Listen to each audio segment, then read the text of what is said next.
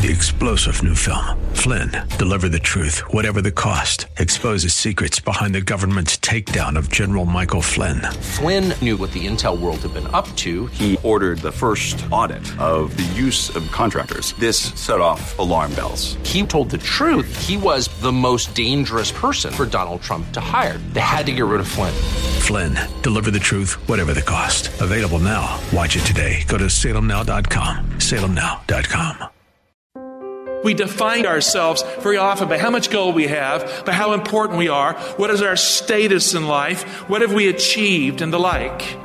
That is Pastor Michael Oxentenko, and this is Reaching Your Heart. Here at Reaching Your Heart, we believe that God answers prayer. If you need prayer, call us today at 888-244-HOPE. That's 888-244-4673. As a reminder, you can tune in to the live worship service held every Saturday at 11 o'clock and Wednesday at 7:30 p.m. You are most welcome to be our guest either online or in person. We will have more details on that as we continue with today's broadcast. Here is our pastor-teacher, Michael Oxentenko, with today's message entitled, Holy His and Our High Calling. You can find it online at reachingyourheart.com. It is the first portion of this message. The next time we get together, we'll conclude this broadcast. Here is Pastor Michael Oxentenko. Let's pray and get into the Word of God. Father God, thank you for the selfless one, Jesus, who has all the power, all the knowledge, and yet is the most humble being in the universe. We don't even know what humility is. When we strive for it, we're often proud we arrive at it. Thus, we don't get it that way. So, Father, help us to feast on Jesus, the bread of life, today. We're all sinners in this place. Nobody's better than any other. We all have a cross we have to come to. We have to be broken to be saved. And maybe it's a good thing we're in a crisis, a global crisis right now. Potentially World War III, they say. Because there's no war in your heart. There's just peace. Forgive us of our sins. Keep us for your glory. And Lord, help us to live for Jesus for the sake of others and ourselves too. In Jesus' name, amen. Richard Jacobson was climbing. It's called the Superstition Mountain, East Mountains, east of Phoenix, Arizona at night. What a place, Superstition Mountains. In the Superstition Mountains, Weaver's Needle is the fabled site of the Lost Dutchman gold mine. How many of you like gold? You ever dig for gold? How many people here pan for gold in your life? Our family is connected to a piece of land in Tennessee that has a little stream going through it. They say there's no gold in their hills. I plan to spend a weekend finding out. I mean, there's something about looking for gold somewhere. You know, he was in that region, but he was for different kind of gold. He was for the gold of gathering attention to himself. People are naturally attracted to fables and superstitions and gold. And as they say, there's gold in them, their hills. Friend, we live in an age of superstition and greed, fueled by the desire to frame oneself in the backdrop of these things. We define ourselves very often by how much gold we have, by how important we are, what is our status in life, what have we achieved, and the like. As it was, Richard Jacobson walked directly in the direction of a cliff to take a selfie with the background of the city lights shining behind him because he wanted to immortalize a picture of himself. With the cliff behind him and the city lights before him, Richard slipped. And that is how his selfie and his life came to a sudden end. It made national news. We all slip in life. Have you ever had a slip in your life where you fell down physically? And we all fall in other ways as well. And the person who thinks they can't doesn't understand themselves very well. We all slip in life, but Richard's slip was his last one. He fell 700 feet to his death on the rocks below. A helicopter was dispatched to send people, a crew, to pick up his broken body. And now his family is having to put the pieces together because he died from a fall when he was taking a selfie. And shortly after, the authorities announced that no foul play was the cause, no drugs or anything else killed him. They said it was a tragic accident and he was only taking a selfie. What do you mean only taking a selfie? He fell to his death. That selfie and his death are intrinsically related. Richard died taking a selfie.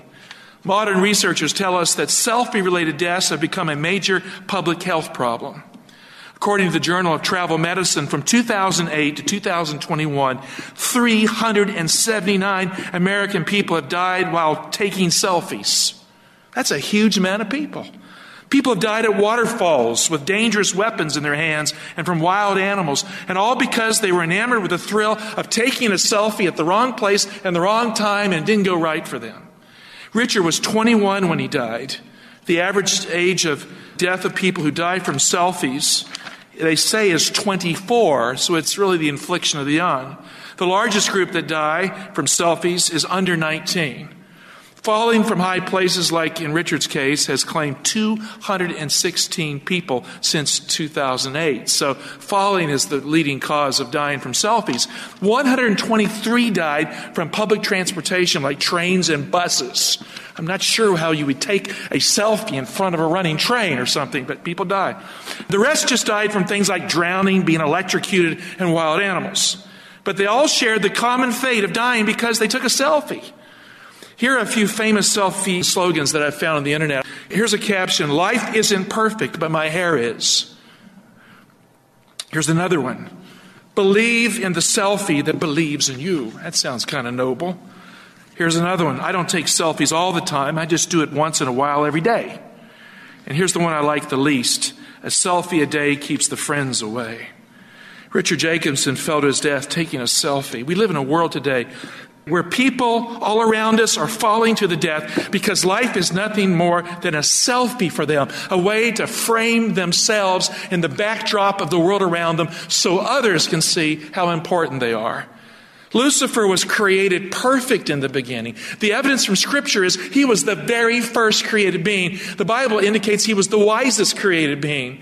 Now, Christ is not created. Christ is before all time, the Bible says. Christ is the bright and morning star that precedes the dawn of time. Christ was in the bosom with the Father, John says, from the days of eternity. Lucifer is Hillel ben Shachar in Hebrew, the shining one, the son of the dawn. He does not precede the dawn, he follows it. But he is the first created being in the universe. And Lucifer was created perfect in the beginning, perfect in beauty, perfect in wisdom. But the Bible says his heart was corrupted by reason of his beauty. He thought about it too long. He focused on himself. He moved from being selfless to selfish. And because of his selfie, he was cast to the ground. Lucifer was enamored with his own self, his selfie, I, me, and my. Look at Ezekiel 28:17. The Bible says, "Your heart was proud." Why? Because of your beauty. And you corrupted your wisdom for the sake of your splendor. And I cast you to the ground. I exposed you before kings to feast their eyes on you. Isaiah 14:12-14. How are you fallen from heaven, O day star, son of dawn? How are you cut down to the ground, you who laid the nations low? You said in your heart. That means in your mind, the inner part of your being, I. So the very first thing he said was, I will ascend to heaven above the stars of God. I will set my throne on high. I will sit on the mount of the assembly in the far north. I will ascend above the heights of the clouds. I will make myself like the Most High. Self-improvement, not God and me. I will achieve greatness. All the trouble in the universe and all the pain and all the wars and all the suffering that we have gone through, our family has, and we still see it happening. All of it came because the smartest being in the universe next to God became a narcissist enamored with himself. Tragic rock star Kurt Cobain, who ended his life early by suicide, he said this: I don't care what you think unless it is about me. I don't care what you think unless it's about me. Brene Brown, in her book Daring Greatly, How the Courage to be Vulnerable Transforms the Way We Live, Love, Parent, and Lead, described the narcissist as the person caught in the plight of the very vulnerable soul who is fearful of the trap of the ordinary and of living life unnoticed by those around them. She writes this: when I look at narcissism through the vulnerability lens, I see the shame-based fear of being ordinary. I see the fear of never feeling extraordinary enough to be noticed, to be lovable, to belong, or to cultivate a sense of purpose. It's interesting in that sense. Self-pity more than pride is the ultimate problem. It's the ultimate manifestation of narcissism. The victim mindset fueled by self-pity is the ultimate narcissist, and that is what moved in Lucifer's heart and mind. Poor me. God doesn't recognize me. With all my abilities, all my understandings, why doesn't he come to me? In the persons of Jesus Christ and his antagonist Lucifer, the universe can see two exact opposite beings on the stage of the universe. The first was the selfless one who lived and died for others and for our sins. Jesus Christ, our hero. I want to raise my hand today. I want to say that Jesus is my hero. Anybody with me in that? Christ is my hero. You can forget superstars, Hollywood nonsense. Christ is my hero. The second person on the stage was the selfish one, not the selfless one, the selfish one, who tried to make himself his own God and to promote sin, which is the new law of self instead of selflessness. How did he come up with a law like that? Well, I'm going to tell you how he did. Lucifer wasn't stupid. He was very smart. He was a political philosopher trying to re-engineer the law of God. Like John Locke and Thomas Hobbes and Rousseau, he studied nature, and he assumed that based on what can be observed from nature, knowing that God exists, knowing that God is all-powerful, all-knowing, knowing that God is all-present, that you can assume certain things, which in reality are wrong. But one of those assumptions was this, that an all-powerful, all-knowing God cannot intrinsically be selfless. Because if you have all the power, all the knowledge in the universe, how can you give anything? What is half of everything? It's meaningless if you have it all. You see, God had to reveal to Lucifer that one day God in Christ would come to a cross, and there he would empty heaven's bank account. Because all the treasures, all the riches of eternal God that was in the bosom of the Father from all eternity was poured out on Calvary's cross. That is the price that God pays to demonstrate that God is his law of selfless love. Lucifer didn't buy that, but he knew it though, because it had been revealed to him. Jesus said he was a murderer from the beginning. And knowing that, he set his course to bring the Son of God to his ruin, to make himself like the Most High God. Selfish, narcissistic. Isaiah says of Jesus that he had no form or comeliness that we should desire him, that he looked like a root out of dry ground. Imagine having facial cream to fix that. Ezekiel says of Lucifer that he was created perfect in his beauty, that he was enamored with his beauty and wisdom and corrupted by reason of his selfie. Lucifer said, I will ascend. Jesus came down. Lucifer said, I will make myself like the Most High God. Jesus, though he was in the very form of God from all eternity, did not think equality with God something to be held on to. So he emptied himself as he took the form of a servant, Paul says in Philippians 2. And then being found in human form, he humbled himself even to death on a cross. Christ came from the very bosom of the Father, the highest heaven, the deepest point of destination. He knew God as God, and he let it go to die for our sins, to reveal God to us. Humility. Lucifer appointed himself to be someone great. God appointed Jesus because his character was selfless, because Jesus is truly great. In Daniel 8, it talks about the little horn power, the Antichrist power, being like Lucifer in Isaiah 14. It says it rose up to be equal to the prince of the host. It appointed itself as the high priest of the heavenly sanctuary in the Middle Ages. But in Hebrews 5, 5, and 6, it says Christ did not appoint himself to be made a high priest. But he was appointed by him who said, you are my son. Today I have begotten you. As it says in another place, you are a priest forever after the order of Melchizedek. When Christ died on the cross, when Christ suffered for our sins, when Christ went through hell for us and gave up eternal life in his own mind in the darkness of the cross to save us. On resurrection morning, God Almighty swore an oath that he would raise him from the dead. He would never die again. He would be our high priest forever because he is the most humble, the most precious, selfless being in the universe. I say it again, Jesus is my hero. Is that valid? Jesus is my hero. I could go on, but the contrast is clear if you read Scripture. Jesus is the most humble and selfless person in the universe, who defined his greatness by living and dying and giving for others and doing it all in love for God and for us. In contrast, Lucifer is the most selfish, egotistical, proud being in the universe who made his dark watermark by trying to make himself great in the eyes of God and others. In the end, he will be abhorred according to the book of Daniel. In the book of Ezekiel and Isaiah, he'll be abhorred. To be a follower of Jesus Christ, friends, we must value who Jesus Christ is on the inside of Jesus Christ. He had no form or comeliness that we should desire him. He didn't look better than any other man. As a pre-existent being in the form of the angel of the Lord, he didn't look better than Lucifer. He was always the humble one who marked out his existence as God among us, but in humility. So to be a follower of Jesus, we got to go inside. We got to find out who Jesus is on the inside. What makes him tick? One symbol more than any other defines the magnificent character of Jesus Christ. We'll continue with today's Reaching Your Heart and Pastor Michael Oxentenko in just a moment, so please stay tuned. If you'd like to attend the worship service, I will have details on how you can do that here at the close of our broadcast today. You can always attend online at reachinghearts.org/video.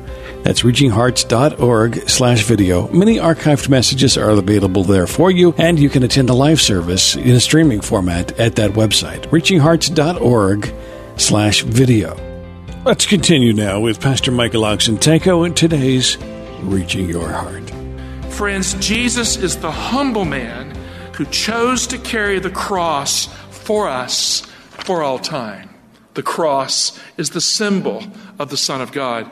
Matthew 16:21, the Bible says, from that time Jesus began to show his disciples that he must go to Jerusalem and suffer many things from the elders and chief priests and scribes, and be killed, and on the third day be raised.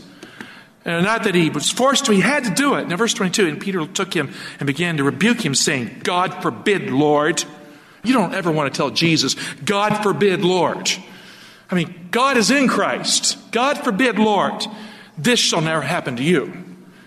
How many times in our lives have we told God that we know more than God? How many times in our lives have we defined the will of God because of what we want as an outcome? When Jesus told Peter that he must die, Peter would have none of this cross and death talk for Jesus' future. Peter thought he was helping Jesus, and a little smarter also, by shielding Jesus as a protector of Jesus from his God-ordained destiny to take up his cross and die for us all. He didn't know the ramifications of Christ's death, but he was standing in the way. The word Satan in Hebrew means to obstruct, literally. The verb Satan is used for Balaam's donkey. The angel of the Lord was standing in the way, literally sataning Balaam's donkey so he couldn't move between the path there. And it means to obstruct. And Peter was obstructing Jesus from the will of God. Isaiah called Jesus the servant who would be high and lifted up and would astonish many nations as he gave his life for the world. Peter wasn't concerned with that. Look at verse 23 in your Bibles. But he, Jesus, turned and said to Peter, get behind me, Satan. Man, an amazing thing to tell your disciples. Get behind me, Satan. You are a hindrance to me. That's the meaning of the word Satan, obstructor. For you are not on the side of God, but of men. Jesus made it absolutely clear to Peter that Jesus is all about God and not about Jesus. It's not about me. It's about God's will in my life. Verse 24, then Jesus told his disciples, if any man would come after me. Now that word man is generic. It means man and woman. Let him, which means us, deny himself, all of us, and take up his, our cross, and follow me. For whoever would save his life will lose it, and whoever loses his life for my sake. How do you like that? For my sake will find it. Friend, Jesus defines greatness as giving, living, and dying for others. To be wholly his means to be like him. Holiness. To be wholly his. Holy is a pun, rightly so. Holy, set apart. Holy, entirely his. It means to value what he values, to live the way he would live, to like what you see when you look inside of the character of Jesus Christ. Friend, Jesus will forever be known in all eternity by his cross and his scars. Those are his trophies. As Christians, we who follow Christ, we will be known in all eternity by the cross we value, the cross we carry, and the scars we bear also in our life for the sake of Jesus. And what does it mean to be holy and to be a follower of Jesus Christ?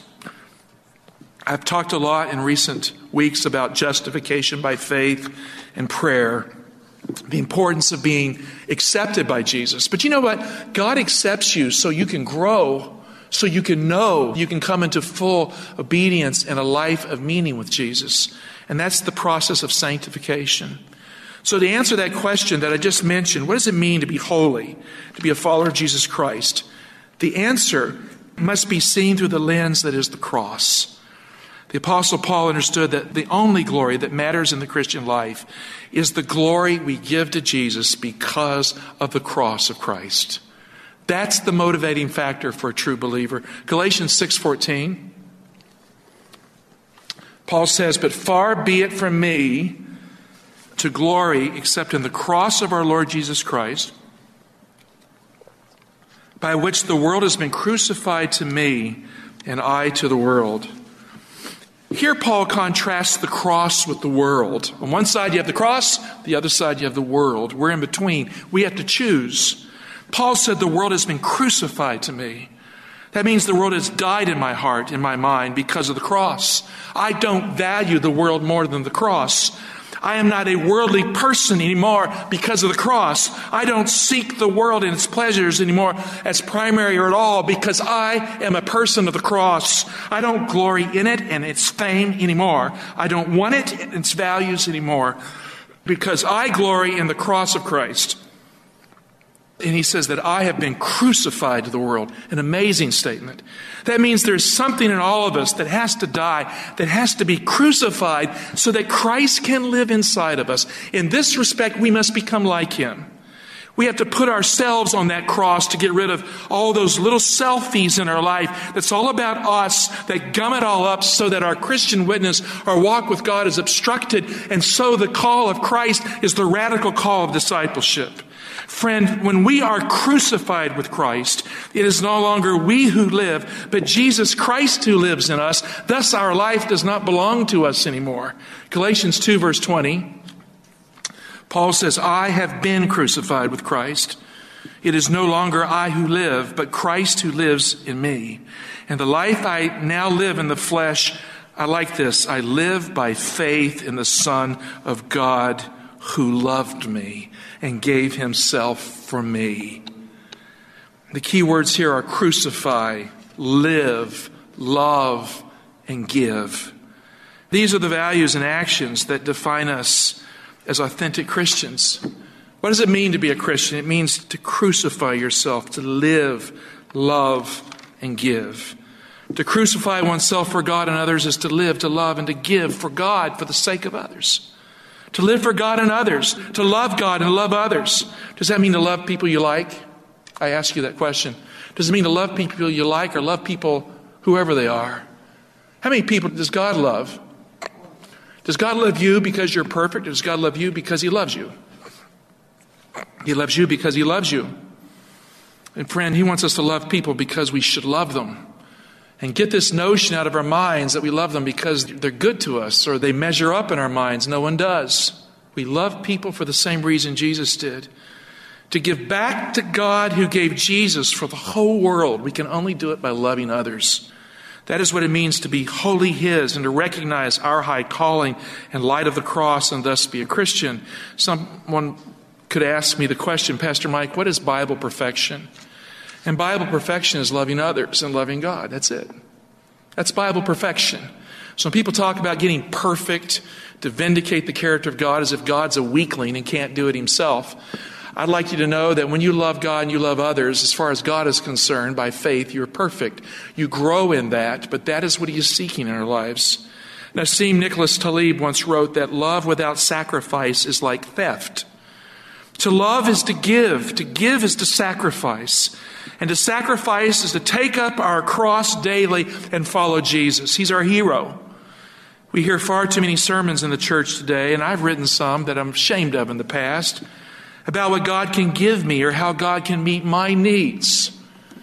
As Christians, we don't live for those things anymore. We live to give. We live to sacrifice. We live to love. We live for God because Jesus died for us and Jesus is God. And when we are doing the things that Jesus would do, it is Christ in us, the hope of glory. 2 Corinthians 5:14 and 15. I like this. For the love of Christ controls us. Some people say, well, what would control me? My life's out of control. I can't seem to do what's right. I seem to fall into sin. Now notice what it says here. It doesn't say the fear of God controls you. It says the love of Christ controls us. Now in Deuteronomy 10:12, the fear of the Lord is to love the Lord your God. The right kind of fear is the love of God. That will conclude the first portion of Holy His and Our High Calling. You can find it online at reachingyourheart.com. And make sure you join us again next time when we'll conclude this broadcast. Thank you so much for listening today. We would really love it if you would join us for our worship service. It's held every Saturday at 11 o'clock and Wednesday at 7:30 p.m., either online or in person. If you would like to join us in person, that address is 6100 Brooklyn Bridge Road, Laurel, Maryland, 20707. 6100 Brooklyn Bridge Road, Laurel, Maryland, 20707. Or if you're more comfortable, you're certainly welcome to watch online at reachinghearts.org/video. reachinghearts.org/video. The live broadcast will be streaming and available for you on that website, reachinghearts.org/video. Thanks for listening, and we do pray that God is reaching your heart.